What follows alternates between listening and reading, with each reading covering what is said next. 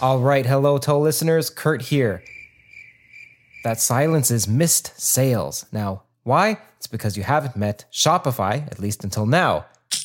Now that's success, as sweet as a solved equation. Join me in trading that silence for success with Shopify. It's like some unified field theory of business. Whether you're a bedroom inventor or a global game changer, Shopify smooths your path. From a garage-based hobby to a bustling e-store, Shopify navigates all sales channels for you. With Shopify powering 10% of all US e-commerce and fueling your ventures in over 170 countries, your business has global potential. And their stellar support is as dependable as a law of physics. So don't wait. Launch your business with Shopify. Shopify has award-winning service and has the internet's best converting checkout. Sign up for a $1 per month trial period at shopify.com/theories. All lowercase, that's shopify.com/theories.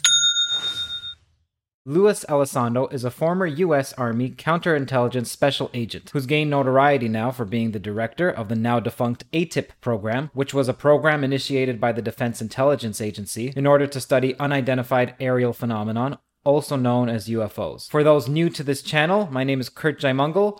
I'm a filmmaker with a background in mathematical physics, dedicated to the explication of what are called theories of everything from a theoretical physics perspective, clearly, but also exploring the potential connection consciousness has to the fundamental laws of nature, if those fundamental laws exist at all. The UFO phenomenon may seem tangential, but if you watch the podcast with Kevin Knuth, linked below, you'll see that there seems to be an intimate connection between some of the deep mysteries of the universe and this phenomenon. Thus, I'm interested, and I don't view this enigma with a stigma.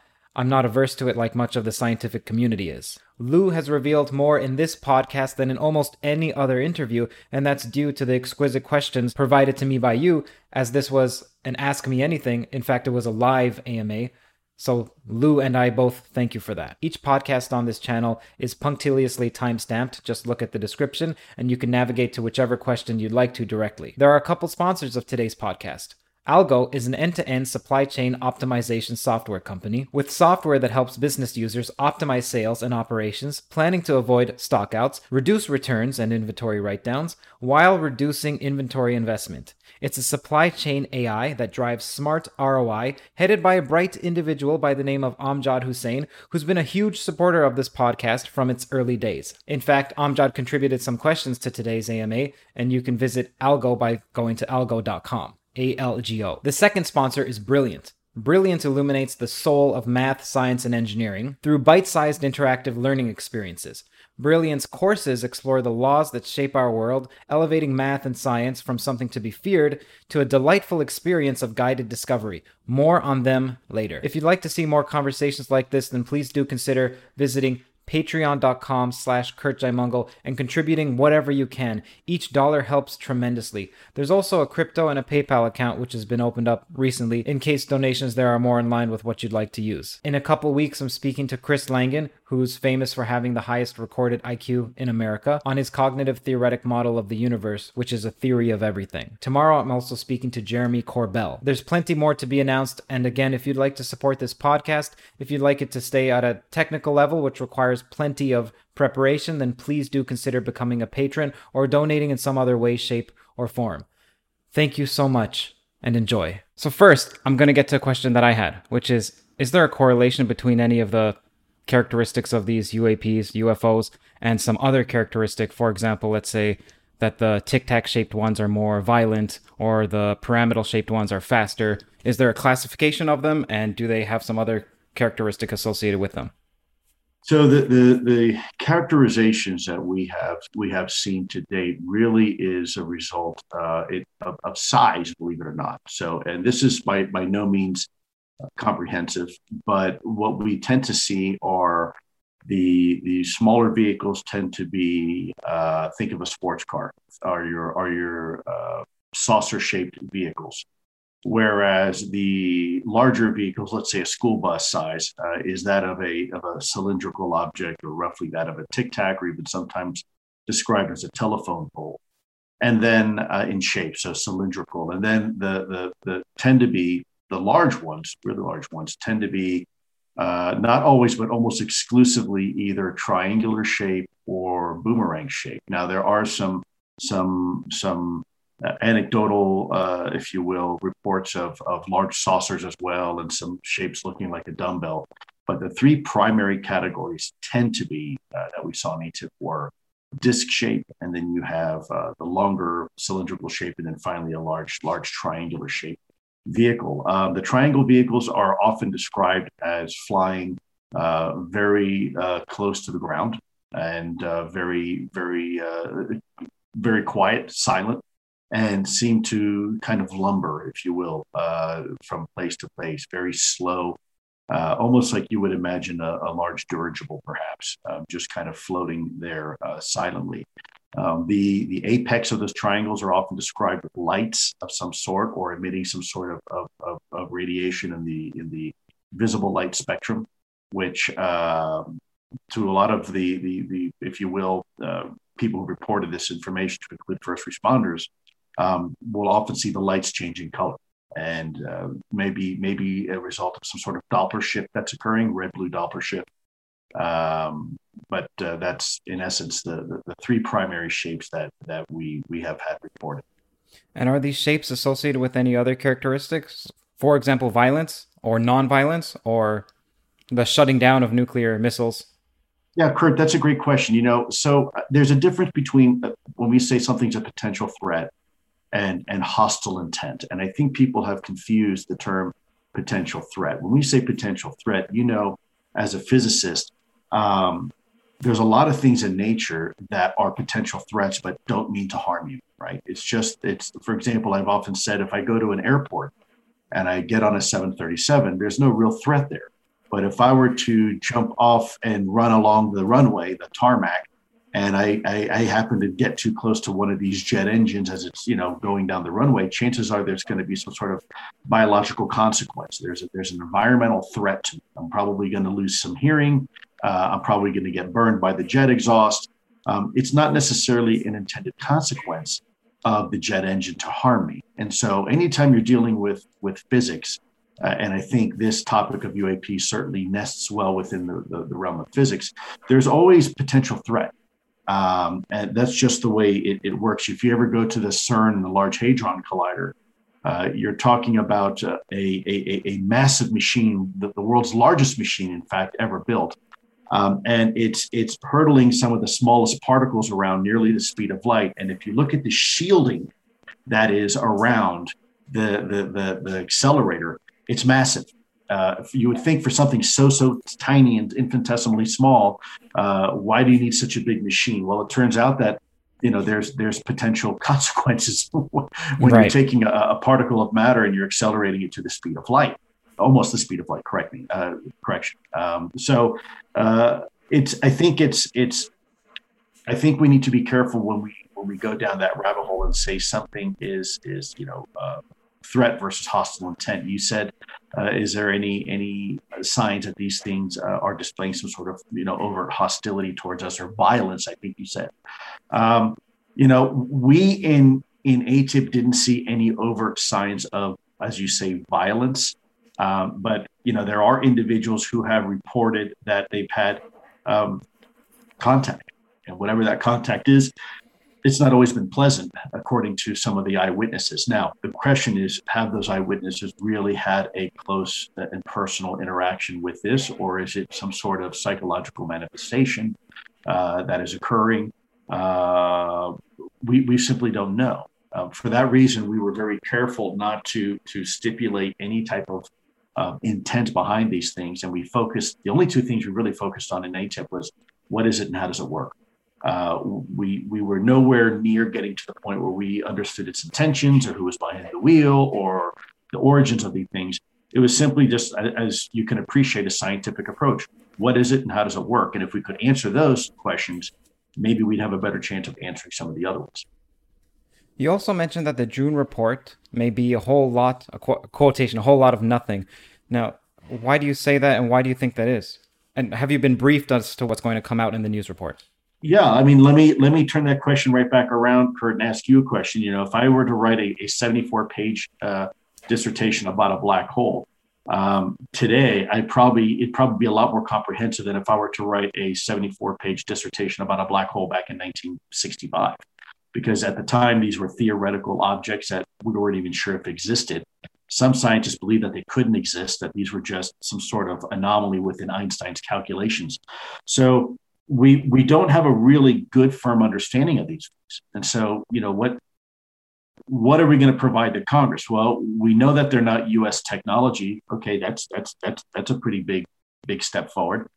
But other than that, we're still at the point where we don't know if these things are some sort of foreign adversarial technology, which it looks like they're probably not, or there's something else. So there's not a whole lot you can say about that. You can say, look, there were 170 some incidents. Of these incidents, they performed in this way. These were the organizations involved. These were the people involved. This is the radar. This is the video. Here's the photographs. Here's the eyewitness testimony and reports. But at the end of the day, we still don't know what we're dealing with. So I'm not sure we're going to be able to, in a 74-page document, conclusively state and satisfy what something is and satisfy people's curiosity. I think as time goes on and we continue to look at this enigma and perhaps create a whole of government approach, hopefully those reports each year become increasingly more forthcoming, and we'll have additional details and fidelity. But I think it's just too early right now. Look, we just got to the point where Congress and the American government agree that these things are real. So how much can you possibly expect an organization in 180 days? And by the way, let's not forget that the COVID restrictions, most of these people couldn't even go to work. I try to be realistic. Well, to be fair, some of your interviews, what I glean from them in an hour is quite substantial. So I can imagine that if someone's given, a team of people are given 180 days, they can come up with what could shock people. You just said it. If you have a team of people, they didn't have that. The UAP task force was minimally manned. It had 2 people, and they were only part-time assigned. So that part of the argument isn't, it hasn't been substantiated. And then the other part is 180 days.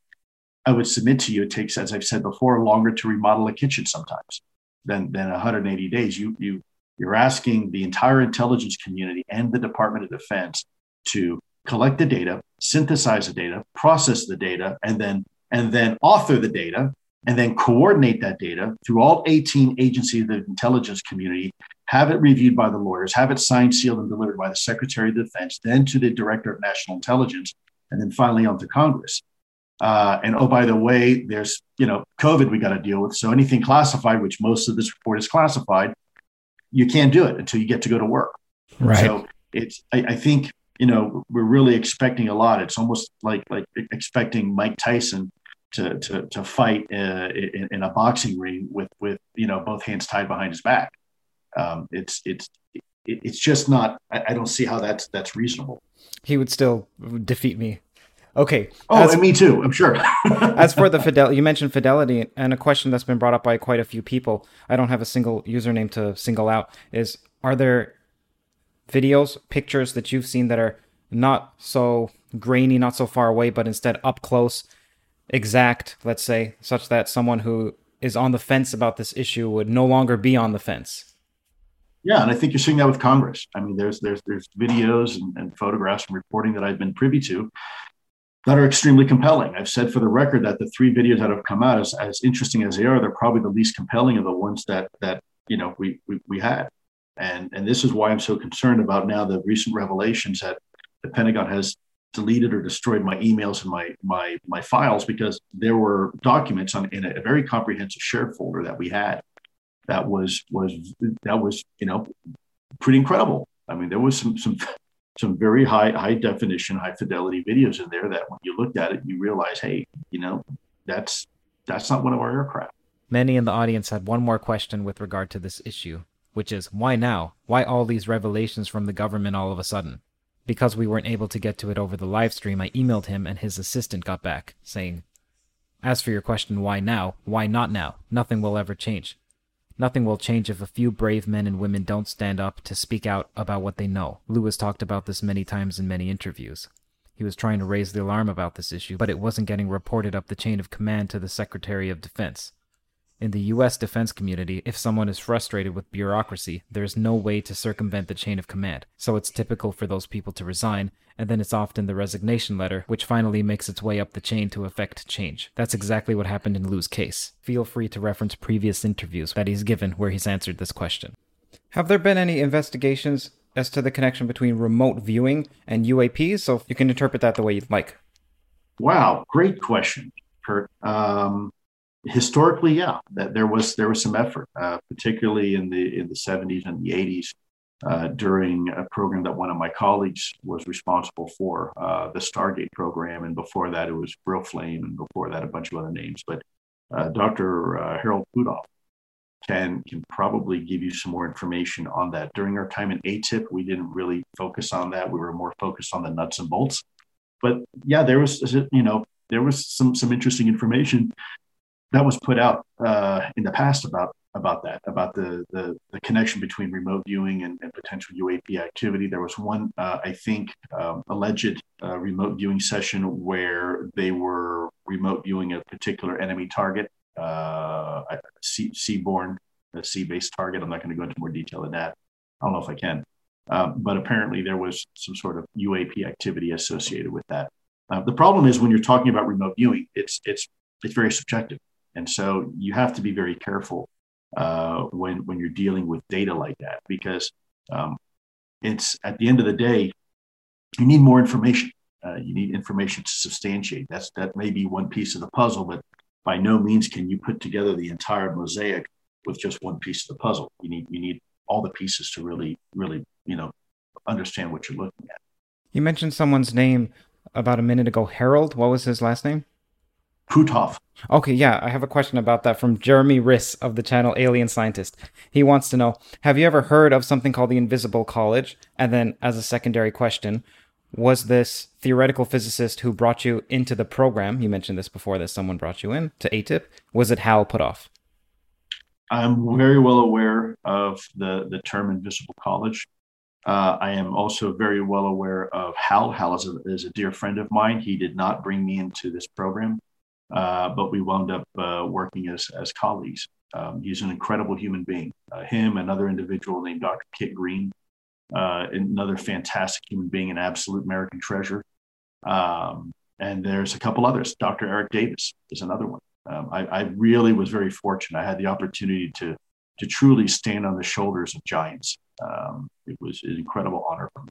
And there's many others that I won't mention right now, but Dr. Colin Kelleher and a bunch of others that were, really, really helpful in the early days of this effort. What is it that you've heard about the Invisible College that you can reveal that you feel like is credible? I just heard the term yesterday.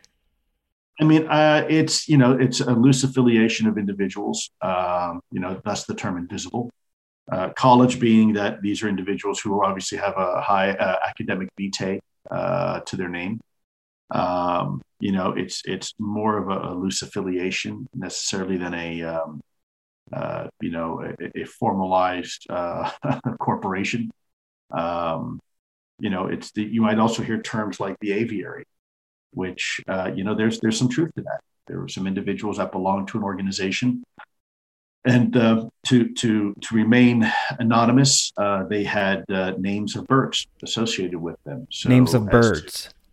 Birds, right? Thus the term aviary. And what it did is it gave them an extra degree of anonymity when having discussions, especially over open lines or email, unsecure email. That's it's just a extra layer of operation, what we call OPSEC. Speaking of academia, this question comes from Professor of Astronomy, Brian Keating, who runs the Into the Impossible podcast. Is there any test or data that would convince you that every UAP sighting has a prosaic, natural, or scientific explanation, i.e. anything that could falsify the narrative that alien technology is visiting the Earth? Now, I know we can put a clause to that and say whether or not they're visiting or whether or not they're from a dimension that is... you and me may not like the term dimension in the way that it's used in common parlance, but we can couch whether or not it's visiting. You understand what's meant by the term alien. Yeah, I do. So, Kurt, I'm going to ask you a favor to repeat that question one more time, because there's a bit of a contradiction in there, and Sure. Great. This comes from Professor of Astronomy Brian Keating, who runs the Into the Impossible podcast, which I recommend you all check out and subscribe to. Is there any test or data that would convince you that every UAP sighting has a prosaic, natural, or scientific explanation, i.e., anything that could falsify the narrative that alien technology is visiting the Earth? So interesting. Natural or scientific prosaic explanation, and then turns around and says, i.e., disproves some sort of alien visitation. I'm not sure the two are mutually exclusive. I think, I think you can have a discussion about alien life and still remain scientific. We're doing it now with NASA looking for microbial life on Mars. They're not exclusive. You can't say in one hand, there's a scientific explanation, but it disproves alien life. Scientific explanation may wind up actually proving alien life if there is. So I think that's with all due respect, I think that's false logic. I don't. No offense to Mr. Keating at all. I'm sure he wants a thorough answer, which I'm going to try to do my best. But the very notion that an alien life form can't be scientific. Look, this planet is probably the greatest UFO that we know of, right? This ball called Earth hurtling through deep space around a, obscure star we call the sun and an obscure part of the Milky Way has got life all over the place. In fact, the birth of science was right here. And it was the study of other living organisms. Look at Darwin, right? So I think we need to be careful when we subscribe to the fact that if it's alien, it can't be scientific, or if it's scientific, it can't be alien. I don't think the two are mutually exclusive. I think we realize now with the understanding of extremophiles that life can defy a lot of our definitions and continues to defy our definitions. So we have to keep reinventing new definitions of what a life form is. Initially we thought all life forms were something that were based ultimately on the building blocks of photosynthesis. We now realize that's not true. There are extremophiles that live and survive off chemosynthesis in the deepest parts of our ocean, a completely different way of obtaining nutrients from its environment. We also realize that the understanding that life form must have DNA, we now realize may not be true also. In the world of virology, we see all the time viruses which can replicate and behave very much like a living thing and yet have no DNA associated. They have RNA. So I think we have to be careful when we ask questions, especially as scientists. We have to make sure that to really embody the essence of science, we have to be willing to ask the hard questions, because that's the only way science really advances. Otherwise, we would be stuck thinking that the four elements of the earth are earth, wind, fire, and water. We've now realized this thing called the periodic table. We now realize this thing called subatomic particles in quantum physics. Had we have just stuck to that as being science and not challenging the ecosystem of science at the time, we never would be here. We never would have had Newtonian physics. We never would have had Einstein's relativity. We wouldn't have quantum physics. So again, I caution one more time against the idea that the science is that science and a scientific explanation will automatically rule out something alien. Now, I think what he was trying to say, your friend Mr. Keating, and I forgive me through going this long-winded explanation. Sure, go ahead. And I appreciate how you're taking notes. I appreciate the seriousness to which you're answering these questions. I think what he's probably asking me is, hey, Lou, is there any examples that you can say that you have found a prosaic explanation for something that initially seemed unidentified or perhaps, extraordinary? The answer is absolutely yes, we have. In fact, that was the intent of ATIP, to go into something, trying to find, is this a drone? Is this some sort of cruise missile? Is this some sort of new type of aircraft or helicopter or blimp or dirigible or, atmospheric anomaly? You name it, fill in the blank.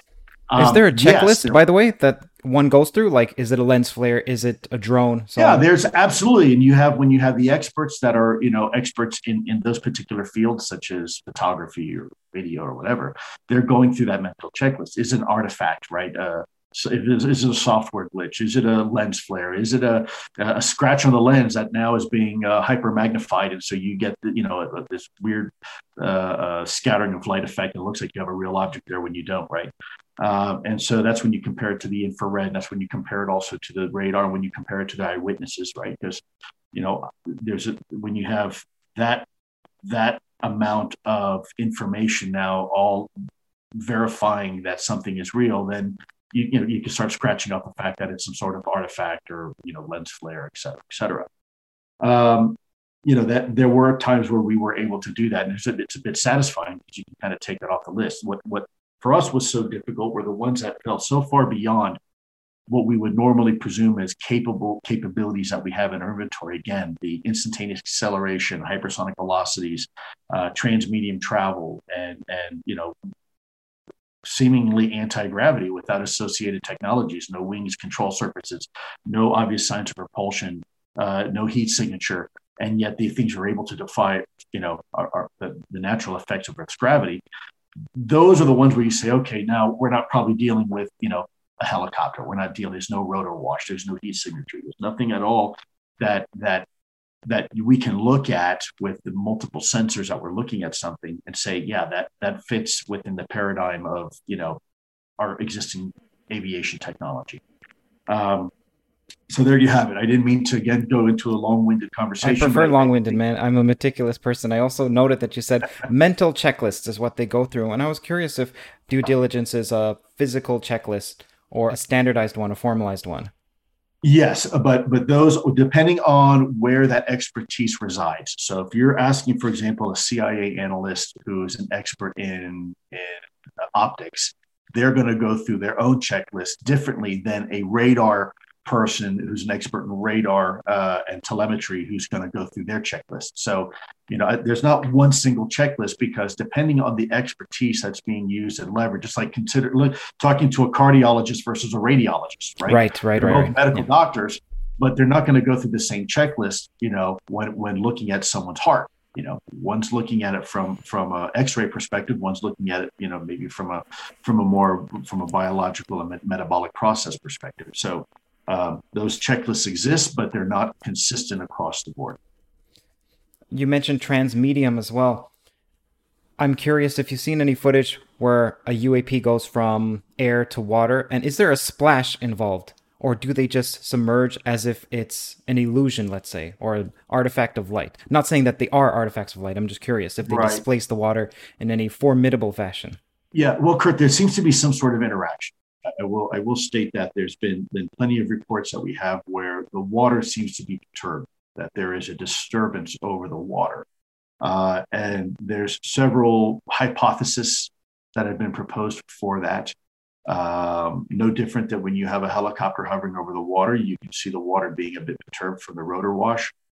Yet these don't have rotor wash, but the water seems to be perturbed, roiling, if you will. And we've seen that over and over again, not just with the Nimitz incident. There's some incidents near off the coast of Puerto Rico. There's been some other incidents as well where the reporting by government officials has been that there is some sort of disturbance in the water. The question is, what is causing those disturbances? If you look at biology, for example, look at an alligator, we just now realized over the last maybe decade or two that there are ULFs, ultra low frequencies, acoustic signatures that are emitted by alligators when they are in mating season in the rivers and the lakes. And you can actually see as they put their head up, you can't hear it, but the water begins to what looks like a dance around them. And what's happening is these ultra low frequencies, acoustic frequencies, are perturbing the water, disturbing the water, and the metrics that the matrix of the water is part of. And so it begins to roil. Is this something similar? It could be. We don't know yet because we don't understand the technology fully. But we suspect that this disturbance in the water could be could be a result of the technology being utilized. No different than a helicopter, perhaps, with its rotor wash perturbing the water, but rather than being a physical or mechanical perturbance, it might be due to some sort of electromagnetic interference that's occurring. Right.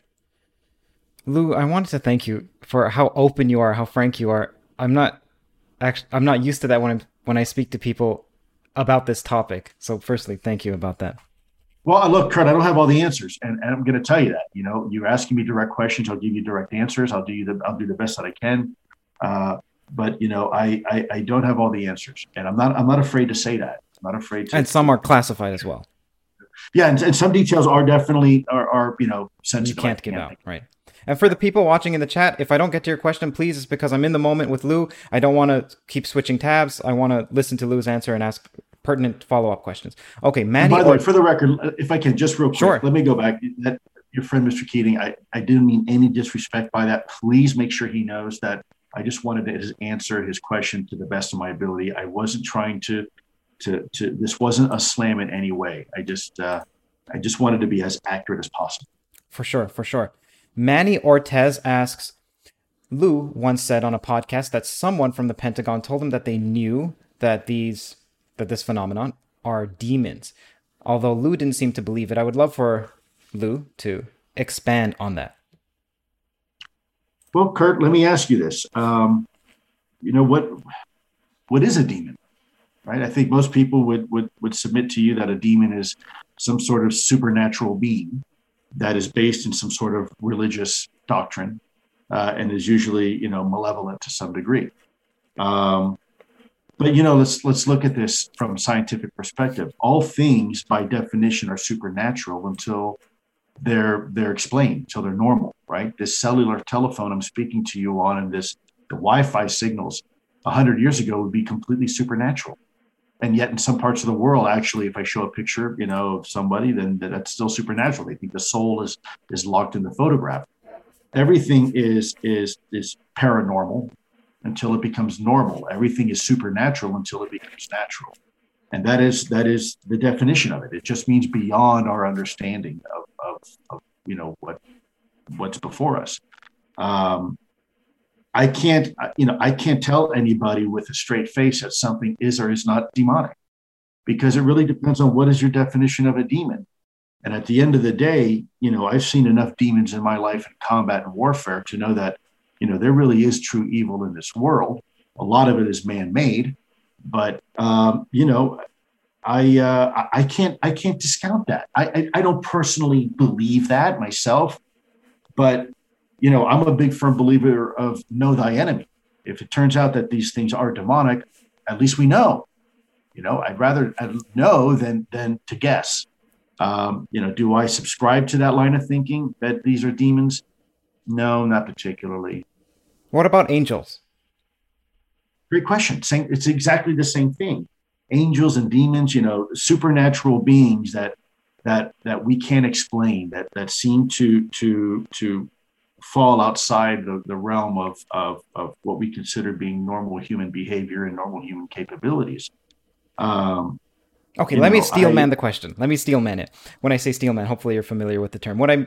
I think what the person is getting at is that let's presuppose in a certain worldview that there's a deity that created the universe with intent. And one of the first creatures they created were powerful beings that have divine powers. Some of those are angels, some of those are demons. And then humans were created, or let's say the Big Bang was set off, and then humans were created via the process of evolution. So do you see evidence, or do you have friends within ATIP who believe that those are demons in that sense, or angels in that sense even? I didn't see that in ATIP, but I did see it in DoD leadership. I certainly am not going to confront someone's spiritual beliefs about something. The word angel comes from the word anhelios, of light, of fire. Think of Helios, the sun, right? Our sun. These are terms that have been given to explain supernatural beings and occurrences in during our existence. I am, for one, I despite being a scientific man, I am a very much a spiritual. I don't wear my religion on my sleeve, but I don't think that the topic of UAPs or even potentially extraterrestrials is necessarily against. Hear that sound? That's the sweet sound of success with Shopify.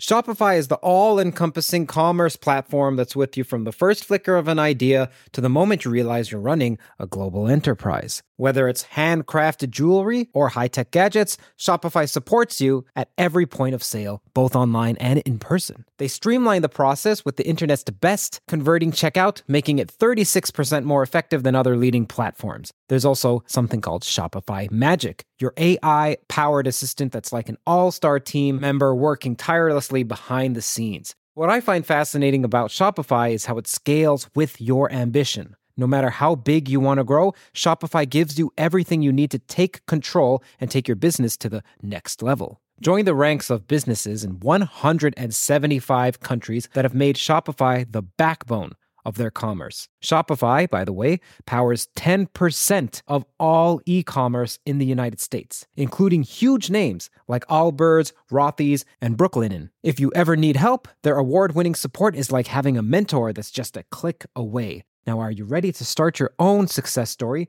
Sign up for a $1 per month trial period at shopify.com/theories, all lowercase. Go to shopify.com/theories now to grow your business no matter what stage you're in. Shopify.com/theories.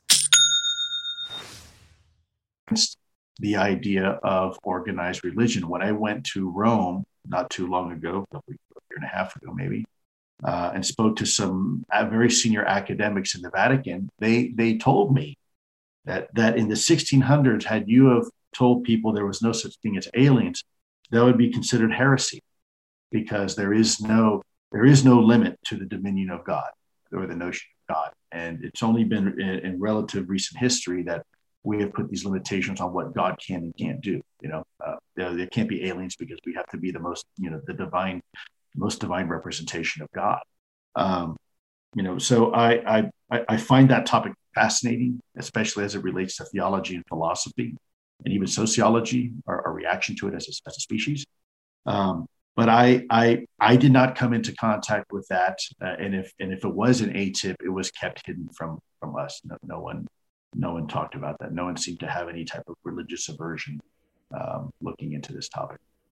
Razor blades are like diving boards. The longer the board, the more the wobble, the more nicks, cuts, scrapes. A bad shave isn't a blade problem, it's an extension problem. Henson is a family-owned aerospace parts manufacturer that's made parts for the International Space Station and the Mars rover. Now they're bringing that precision engineering to your shaving experience. By using aerospace-grade CNC machines, Henson makes razors that extend less than the thickness of a human hair. The razor also has built-in channels that evacuates hair and cream, which make clogging virtually impossible. Henson Shaving wants to produce the best razors, not the best razor business, so that means no plastics, no subscriptions, no proprietary blades, and no planned obsolescence. It's also extremely affordable. The Henson razor works with the standard dual-edge blades that give you that old-school shave with the benefits of this new-school tech. It's time to say no to subscriptions and yes to a razor that'll last you a lifetime. Visit hensonshaving.com/everything.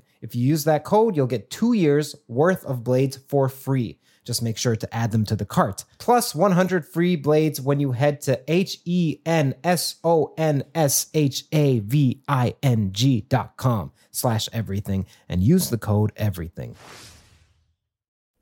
All right, the next question comes from Bisect Docs. Have we intercepted communication between UAPs, and or has there been communication with UAPs? I'm not aware of any interception of communications with UAPs. As far as communication with UAPs, once again, and I kind of hate to split hairs here. I don't want to upset anybody, but let's be specific. What does communicate mean? I mean, you and I are having a conversation in English and we're communicating, but if I stand behind a wall and I aim an assault rifle at you, am I communicating with you? Yeah, I am. I'm communicating an intent or a threat, right? If a dog growls and shows its teeth to you as you try to kneel down and pet it, is it communicating? Yeah, it's communicating. It's telling you, hey, I don't want to be pet right now. Don't touch me. So, if a UAP is behaving in a provocative manner, meaning it's obviously knows that we are aware that it is there, and doesn't seem to mind, doesn't seem to try to hide itself in some cases. It's been perhaps hovering over one of our military equities for a prolonged period of time. Is that communication? Well, I would submit to you, yes, it's probably communication. It's not verbal communication, but it's signaling some sort of intent. Yes, I know you're there, and yes, I know you know that I'm here, and I'm okay with that. And I want you to know that I'm here. Now, what's the rationale? What's the reasoning intent behind it? We don't know, but that is communication. If when we do a show of force, and if we fly an SR-71 at 100,000 feet and we don't want the enemy to see us, but if I take a couple F-22 Raptors and I fly off the coast of, let's say, disputed territory in the South China Sea, I'm communicating with a country. It may not be through dialogue, but make no mistake, I'm communicating very clearly and very effectively my intent to another party. And so I think therein lies the question: are these things trying to communicate with us? And if so, will we be smart enough to recognize it as some sort of communication versus just two ships passing in the night? I do think that the more brazen that these incidents become, the more there may be an attempt to try to communicate. They obviously, whatever it is aware that we are there, and we are aware that they're there. Are you aware of any more or of any less coarse-grained communication? For example, we can communicate with the cheetah, like you mentioned. We can point a gun at it, or we can show our hostility or our civility. Is there verbal, as far as you know, has there been any verbal or even telepathic direct communication? I'm sorry, my audio just cut off. Has there been any verbal or telepathic communication? I know that there's a story about, I think, Zimbabwe, Africa, with aliens communicating with some children. There's certainly reports of it. Doesn't mean that it's see, the problem is subjective. We don't know for sure. It's the human's interpretation of what's going on. And here is why we have to be so careful. As you know, in a scientific experiment and in a closed system, the likelihood of human error is increased significantly. And so, we have to be cognizant of that. Is there some sort of real communication, as you say, telepathic communication occurring, or is it a similar effect to, let's say, taking a hallucinogenic drug and having some sort of experience, right? Mental experience. I don't know the answer to that. The answer could be yes or both or none. It could be that there is, it's just our impression of what's going on, and it's not real, right? Like a near-death experience. A lot of people report it being real. A lot of people say, no, it's just parts of the mind that are beginning to shut down and you start, having these experiences. I don't think anybody really knows for sure, other than the people who've actually experienced it. When you talk to them, they feel very compelled that they've had a real event. And I don't doubt for 1 minute they actually believe they've had some sort of communication. And by the way, that could be the case. Because, right. Again, there's no way to prove it or disprove it. So it's interesting, but we didn't focus on that part of ATIP because it's too subjective. You can't quantify and qualify that data like you can with radar data and photographic evidence, et cetera. So it wasn't particularly useful. Not that I'm saying it's not interesting. It just wasn't useful for our calculus. As to the connection between psychedelics and aliens, or psychedelics and UAPs, you're unaware of any credible, verifiable, falsifiable data? Well, look, I mean, now we're getting into the world of consciousness, and I would submit to you, is not everything we do a result of a conscious process occurring in our brain? By very definition, everything I do in life is a result of some sort of willful intent based upon a consciousness process occurring in my brain, just like you and everybody else. So, we realize that human consciousness is an area that we're just now beginning to explore, and we understand even less. Is it possible that human consciousness is part of a universal consciousness, and that we can tap into this? It's not. Human consciousness is not only for humans, possibly. I mean, there's people out there who have pet cats and dogs. I'm one of them, where, you have a connection with your pet, not because it's just a cat or a dog, but because there's something deeper that you are connecting with, something far more intimate, something far more sacred than just a furry little bag of skin and hairballs. There's something. And by the way, that life form recognizes you as well as a sentient being. There's this appreciation that, hey, we're on the same wavelength. I may not look like you, I may not act like you or talk like you, but we're kind of the same thing. We're both conscious, sentient beings, and we recognize that in each other. And that they also may explain human interactions as well. So consciousness may not be something that is only owned and defined by the human species. Is it possible there's other things? If we can communicate with dolphins, cats and dogs and birds and gorillas, maybe human consciousness isn't quite so, maybe it's not so special. Maybe it's indelible. Maybe it's something that's part of all of nature. And when I say all of nature, even beyond this planet, perhaps. The next question comes from Mick West. I'd like to ask Lou Elizondo, I'll just read this verbatim. If he really thinks this is non-human technology that can revolutionize the world and maybe include contact with aliens and extra-dimensional beings and so on, why is he so concerned with NDAs? Surely for the good of humanity, he should release the evidence that he has. Surely for the good of humanity. And then he can go ahead and pay for my mortgage. He can put my kids through school. He can come visit me every day and give me soup while I'm behind bars, spending the next 40 years of my life doing a service for somebody else. I've already put my neck on the line. So all due respect, Mr. West, if why don't you, there's nothing stopping you. Why don't you do it? I've already put my career, my reputation and credibility on the line. I've already foregone my retirement and my pension. How much more else do you expect me to sacrifice? You want me to put myself up on a cross and nail myself to it just because? I think we've come pretty far so far. I think I haven't had to go to jail, and we've come pretty damn far in the last 3 years. So I guess a simple "you're welcome" is probably would be my response. Are there whistleblower protection acts that you could reveal information under? Oh, this is part of the IG process. This is part of Congress. There are people that I can speak with without violating my non-disclosure agreement that can further the conversation, and this is what we're trying to exercise. I mean, I've tried to be as clear as I can with our roadmap moving forward without jeopardizing it. But if people have noticed one thing about me is that I'm deliberate. I don't do anything haphazard. So all the stuff that people are now seeing with conversations in Congress and IG, do people honestly think that's just some sort of coincidence? I mean, guys, look, if you look at what I've been saying the last 3 years, you're going to see a pattern. It's very clear. You're going to say everything I've said has come to fruition, lock, stock, and barrel.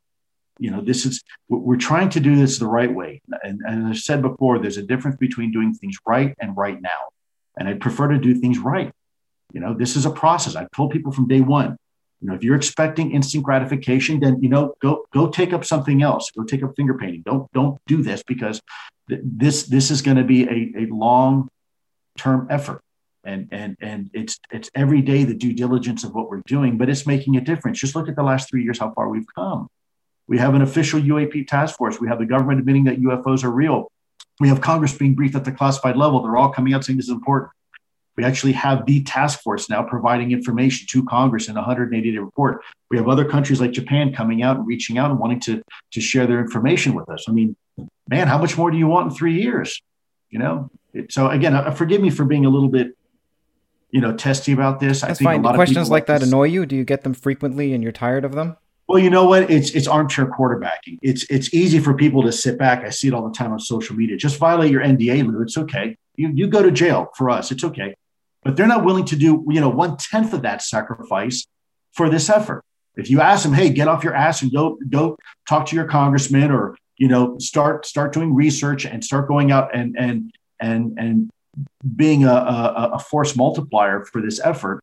They want, I'm too tired. I got too much go. I'm too busy. Well, I got my family to take care of. Well, so do I. I'm not different. Why am I being held to a different standard? Why am I have to be, the person coming out there and just say hell to everybody and wind up having to go run and hide in some foreign country and never come back to my country? I love my country.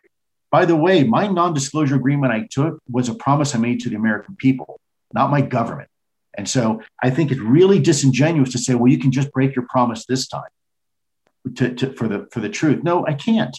That's like saying, well, you can cheat on your wife only this time, or you can cheat on your family this time. It won't matter. Yes, it does matter. Every time matters. It's a promise. That's what a promise is. Either you're a man of your word or a woman of your word, or you're not. Otherwise, and they're called principles, and people fight and die for those principles. And I've seen people fight and die for those principles. They're not just something that you conveniently throw around. Oh, I promised to do this, and then really later on say, no, I don't really promise. That's not the way promises work. Those are the kind of people that don't survive in combat because people don't have your back. You swear an oath of an allegiance to do the right thing. That's what this is about. I don't understand people who can just say, hey, go ahead and break your promise this one time. I mean, what are you talking about? You'd never trust me again. I can't break this one time, because the one time I do, then I could do it 1,000 times. And at that point, I might as well throw in the towel. Mm-hmm. So anyways, Lou, let me push back. I'm on your side, man. So let me just be friendly and push back. With regard to breaking a promise, to me, this seems like the difference between, as Jesus said, the spirit of the law versus the text of the law. So do you see an obligation to the spirit of the law rather than the text? So the text says you have to obey this promise. Well, he also said follow the law of the land too, didn't he? And so, the law of the land here is that he took an oath and a promise to the American people. And I'm not going to violate that promise. You can't break a promise to fulfill a promise. It doesn't work that way. Please, let me push back. Gently. Okay. This is something I've been thinking about. Sometimes trust needs to be broken in order for it to be regained in the long term stronger. So, for example, you mentioned cheating on a spouse. Sometimes one has to come clean and say, I did cheat, in order for the relationship to eventually be repaired, even though that in the short run it's going to be far worse. Wouldn't it be better not to cheat at all and not have to do that? Yeah, you're right. If you cheat, you need to admit you cheated. But isn't it better just not to cheat? Then you don't have to worry about that.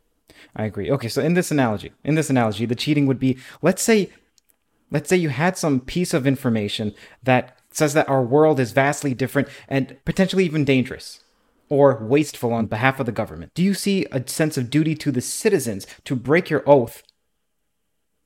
I know you said that it's the oath with the citizens themselves, but you understand where I'm going with this. But you don't have to. There are mechanisms in place that you don't have to break that oath to fulfill a promise.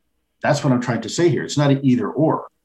It just takes more time. And by the way, it's a lot more. Yeah, it takes more time, but it's the right way to do it. That is the correct way to do it than just going ahead and I won't be able to live with myself doing that. No one will ever take me seriously again. Nobody could ever trust me if I break that promise just that one time. That's not the way it works. So, I think the proof is in the pudding.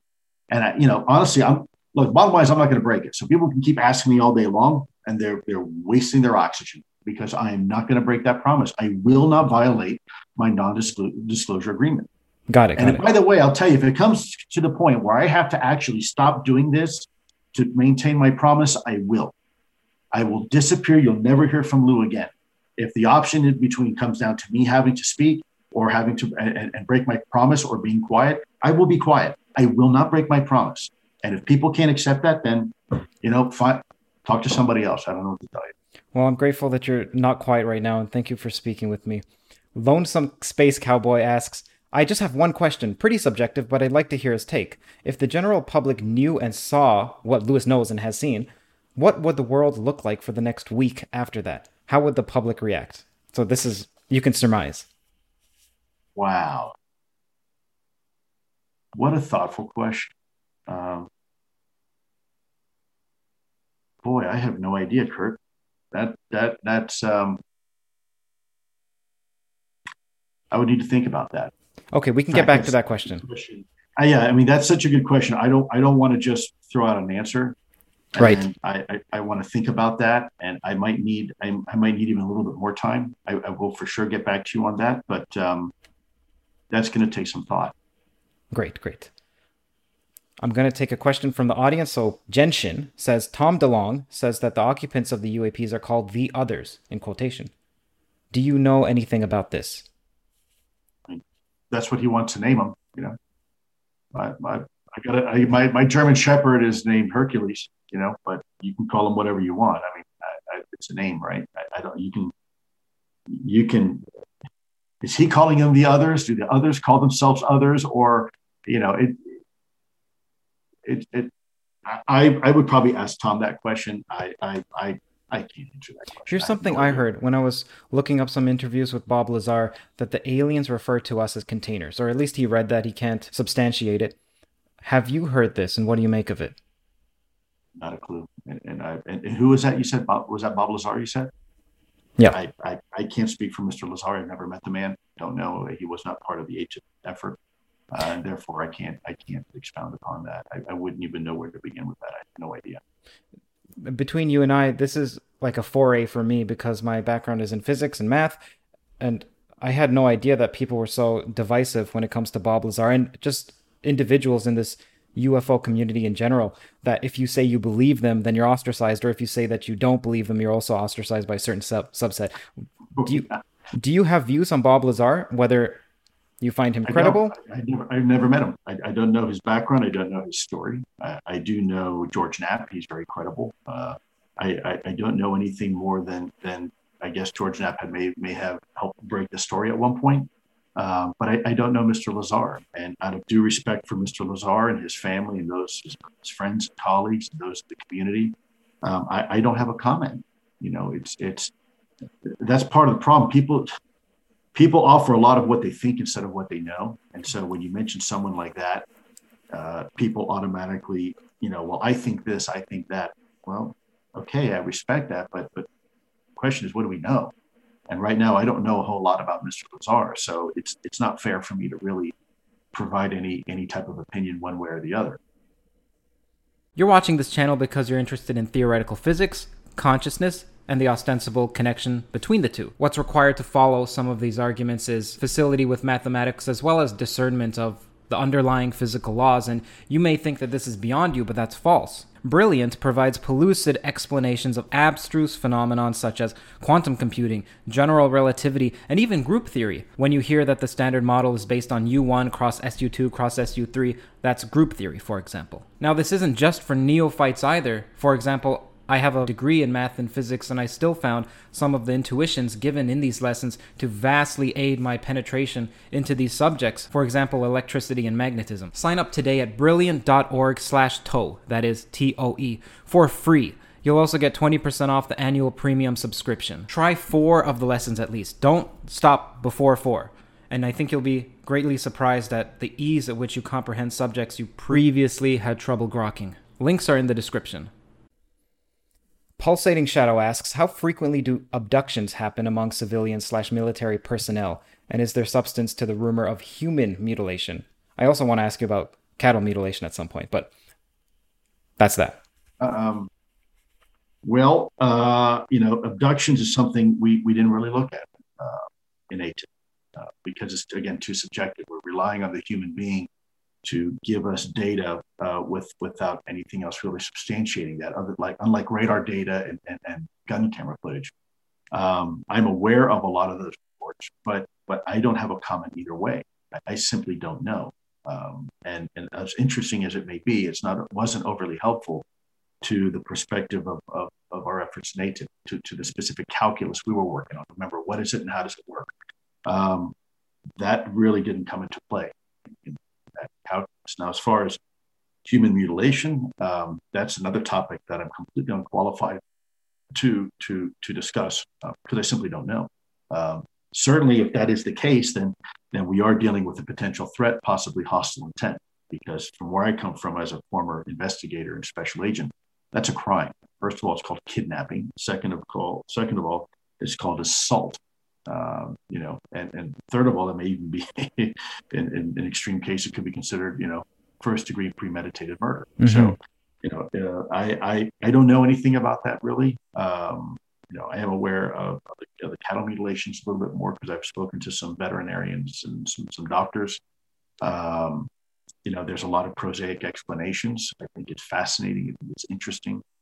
But I'm not a certified medical doctor nor a coroner, so I can't look at a cadaver of a bovine of a cow and say the lips were removed with surgical precision without any type of heat ablation or cauterization, and yet it was a perfect clean cut. There's no bleeding.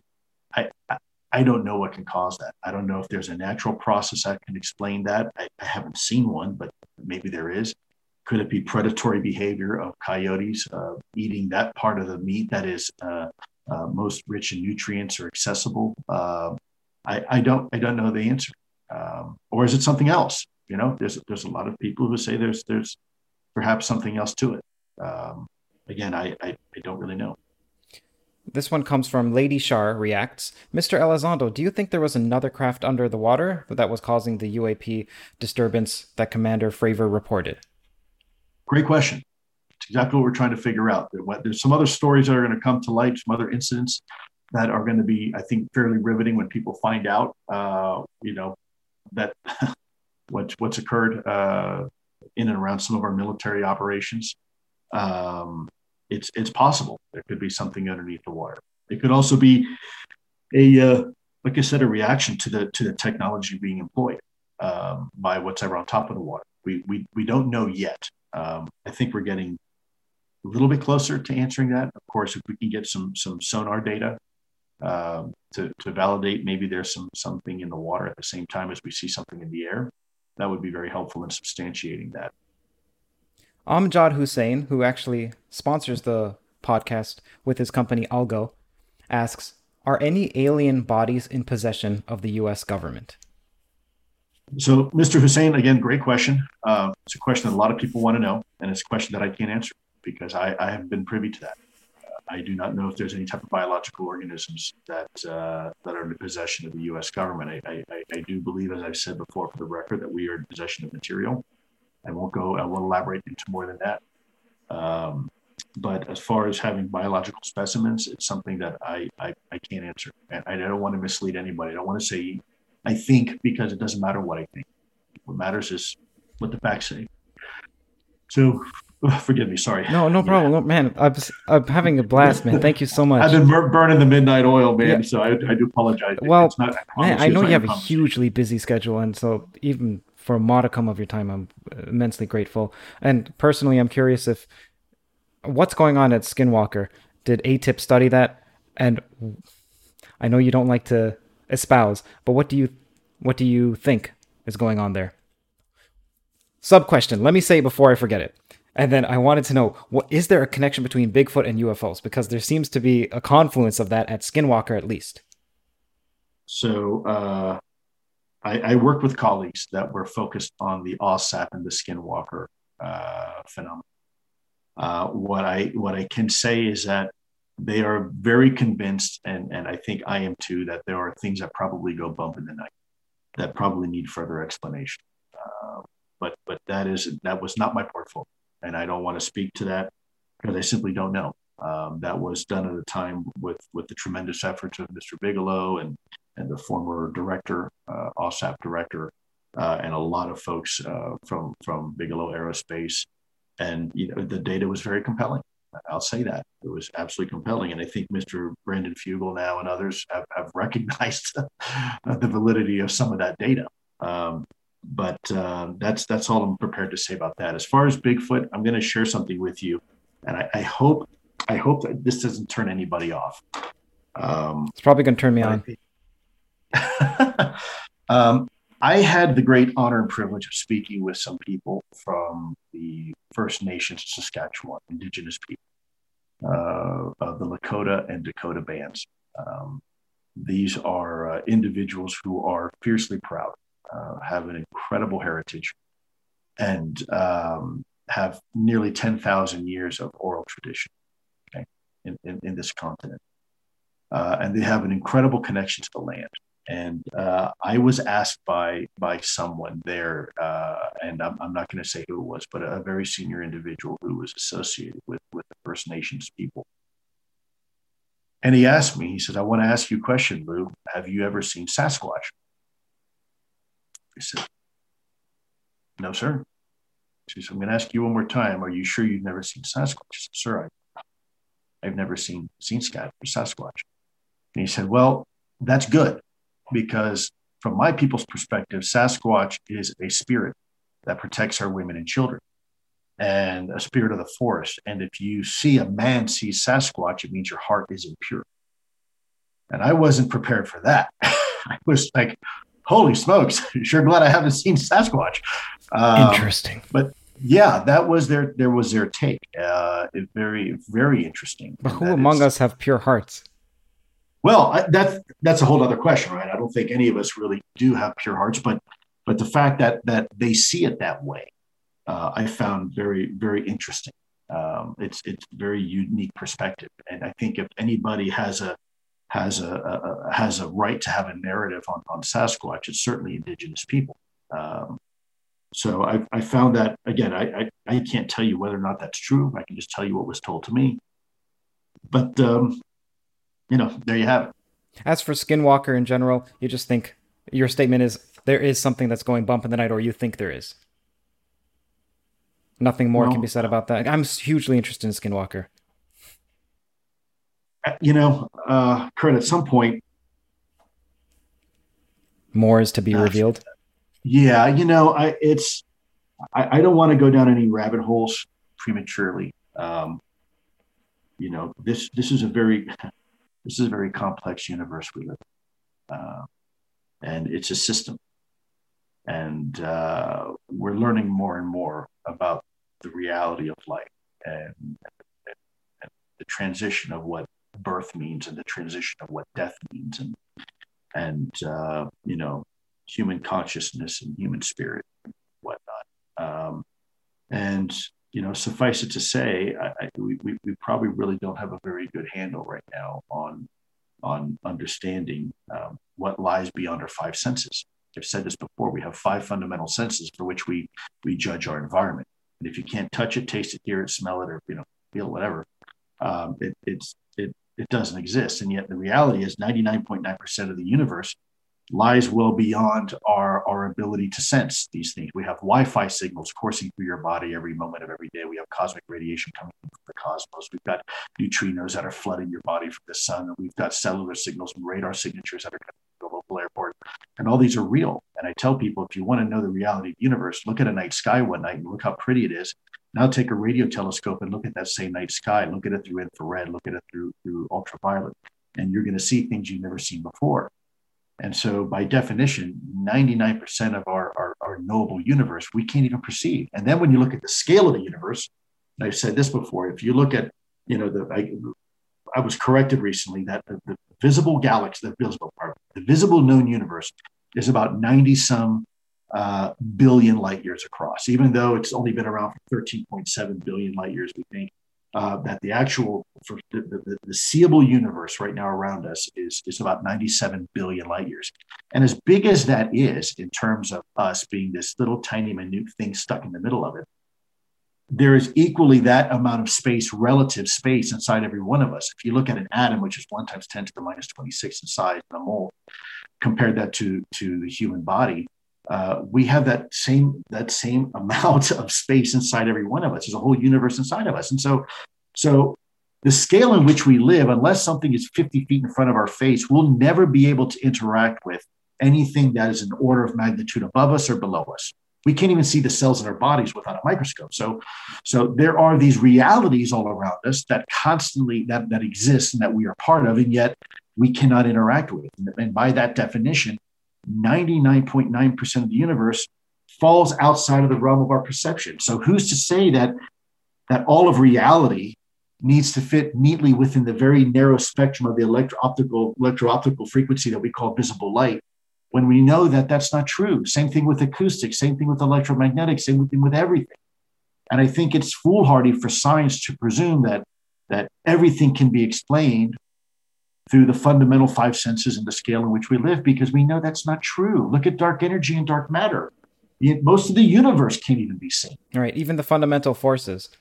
Who knows if there's more? Fundamental forces, right. Strong force, weak force, electromagnetism, right. So I think we need to remember, if you are truly a scientist, we must remain open to the fact that that we are judging our environment through a very, very narrow lens. It's like sitting up on the bleachers, watching a football game at the very, very highest part of the bleachers and watching the whole game through a soda straw. You're going to miss most of it, So that'd be my my 2 cents. Emil S says, Thank Lewis for me. Without him, we wouldn't be where we are today with regard to this matter. And Mr. Robato also says, thank you, Mr. Elizondo, for your service to this country. Oh, my pleasure. You know what? Everybody serves in their own way. If you're a taxpayer, you're serving. If you are a school teacher, you're serving. If you're a nurse, you're serving. If you're a police officer, you're a person, military uniform. If you're a lawyer and you decide to take a case pro bono because it's the right thing to do, guess what? You're serving. So thank you for all those out there who continue to serve. It's a great honor and privilege to be speaking with you here today. Thank you, man. Andreas says, hey, Lou, are there questions you think that the public hasn't been asking that we ought to be? What should we be asking? I was going to be flippant for a second, but no. No, go ahead. No.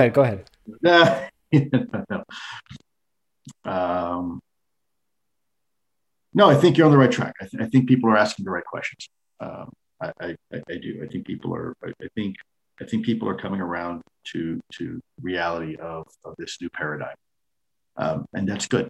That's okay. That's a good thing. Otherwise we stagnate. Hear that sound?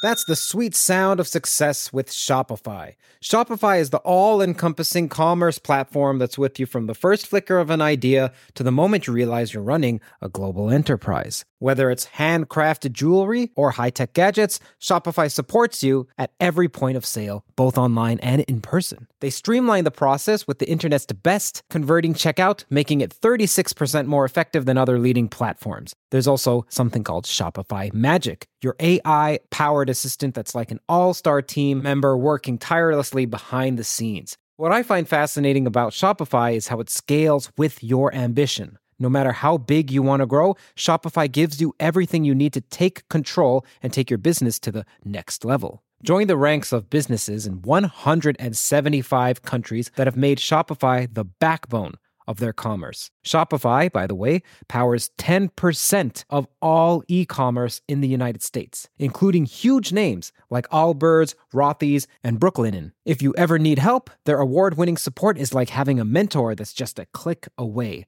Now, are you ready to start your own success story? Sign up for a $1 per month trial period at shopify.com/theories, all lowercase. Go to shopify.com/theories now to grow your business no matter what stage you're in. Shopify.com/theories. Species. Jen Hagany asks, on April 30th, I believe of this year, in the basement office interview, Lou said, watch out for the next 30 days. Now, what was he referencing? All of it. A lot has happened in the 30 days. Why don't you give a breakdown for the people like myself who are new to this field that have little clue? Imagine I'm clueless, which I am. Sure. You have very senior level briefings happening to Congress. You have Congress wanting potentially to do open hearings. You have an IG evaluation underway to look at how the government's been handling this topic over the last 3 years. You've got quite a bit of things happening right now. We've got foreign governments that haven't quite come out yet that are beginning to engage the United States. You have discussions on creating a long-term enduring capability to look at this effort, full of government approach.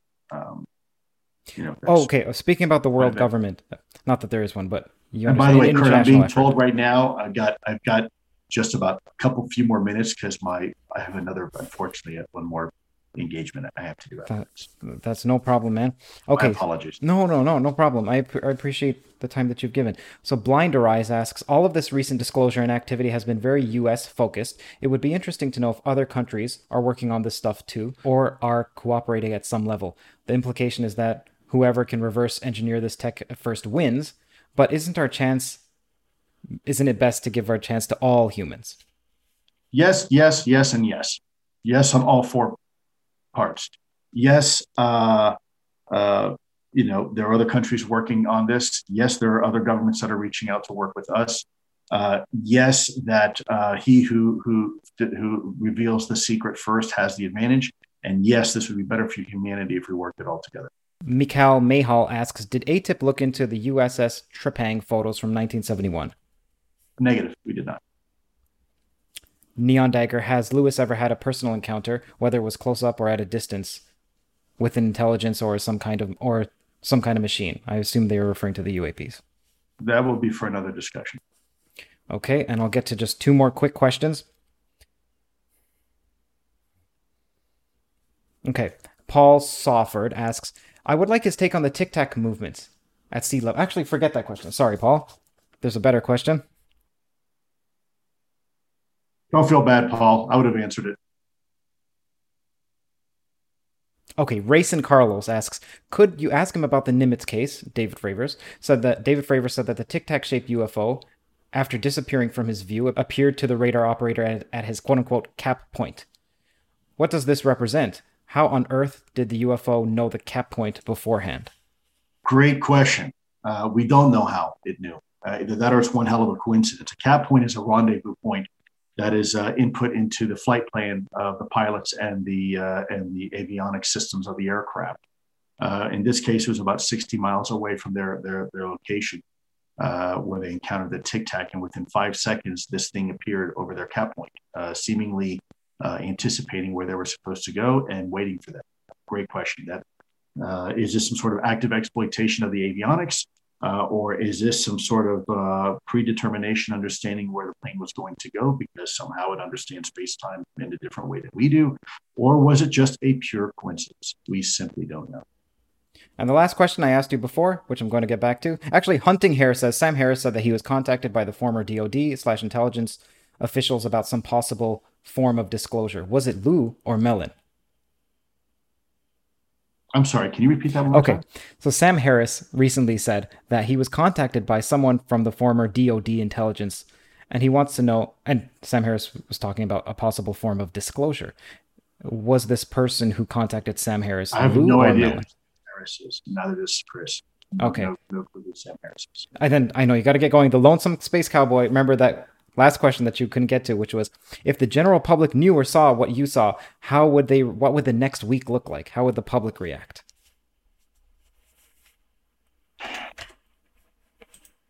Somber.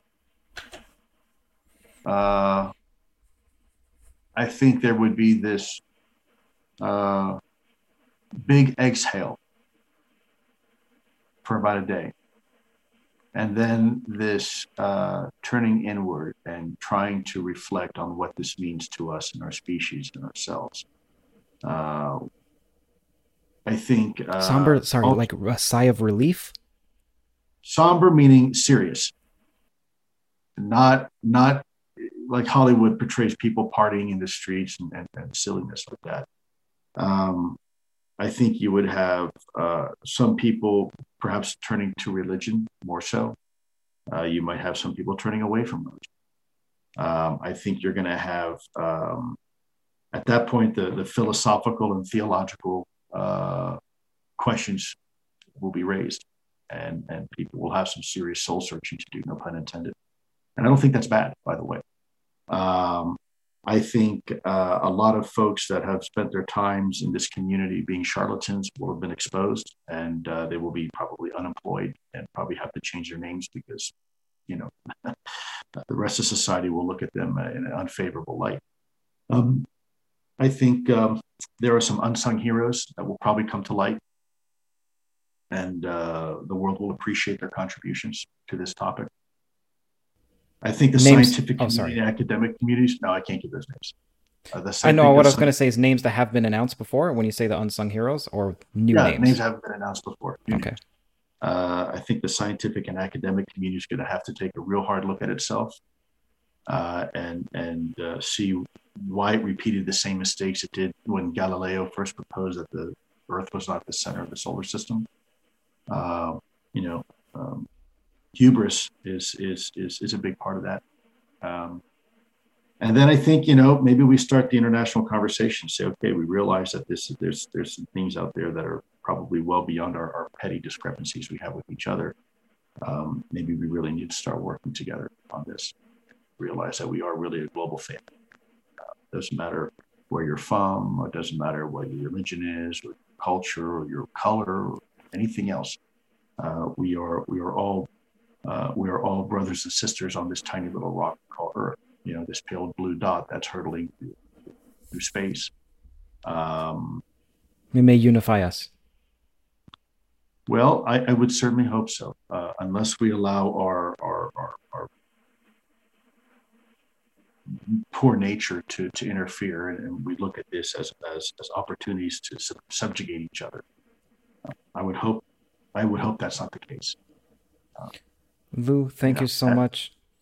Do you have any advice for me as someone investigating this topic somewhat anew and somewhat... Kurt, keep pushing, keep asking the questions, and be fearless. That is the true scientific pioneering spirit, the ability to challenge the status quo, and be able to do so in a courageous way and in a well-meaning way. The true enemy of science is stagnation, is acceptance of the norms, because we know that's not real. Science changes, our understanding changes, because we're human, and humans change. So, we need to continue to pursue the truth. Wherever that truth may be, we need to continue to pursue it. So that'd be my advice. Thank you, sir. I appreciate it. What do you have to promote? Where can the audience find out more about you? What's next for you? Kurt, I hate self-promoting, man. I'm not that guy. I hate even tweeting. I do it because I want to keep people engaged, because I really appreciate everybody's perspectives.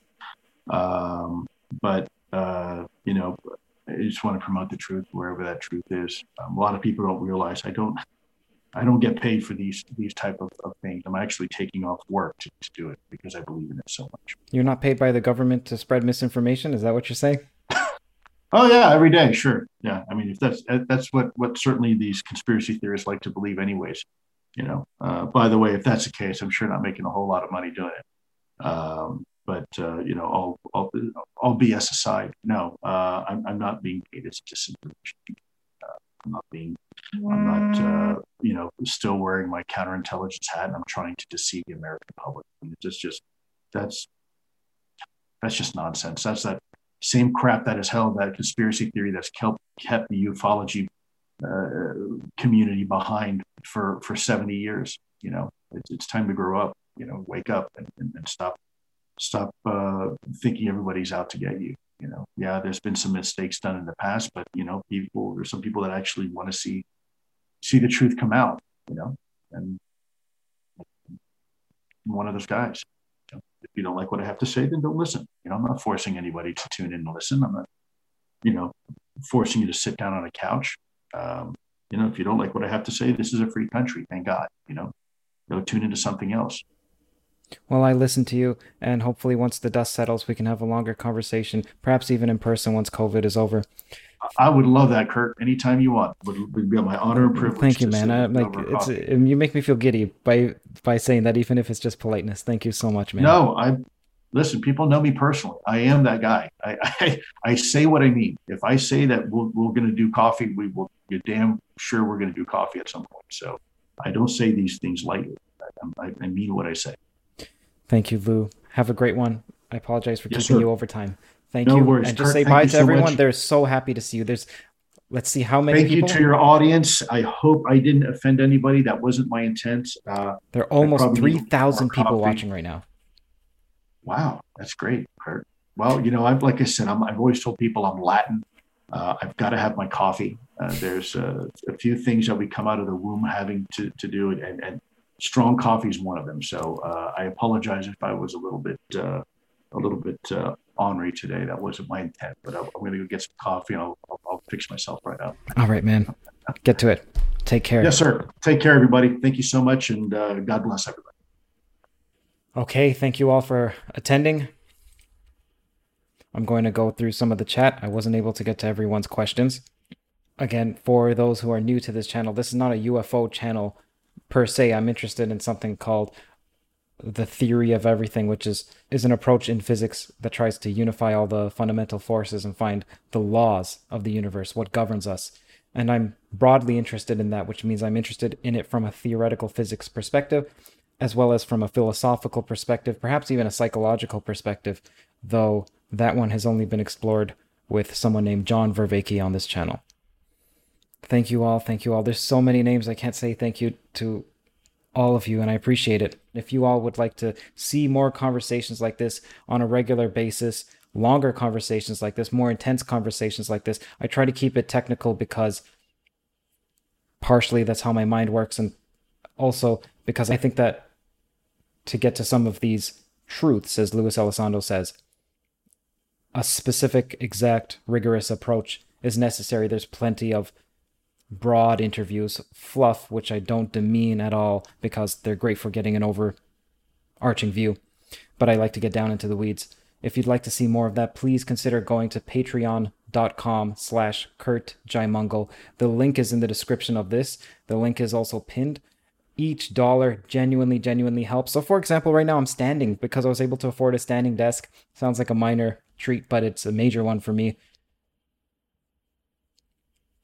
It also helps me do this full time. As for Chris Langan, someone mentioned Chris Langan. I am studying Chris Langan's work. He has a cognitive theoretic model of the universe. I have some of his papers right here. Going through that meticulously. That will take about 2 or 3 more weeks. Okay, as for Eric Weinstein, yes, I will be talking to Eric Weinstein in about a month or 2 months when I've had a chance to go through his theory of everything. That's provided that he's able to at that point.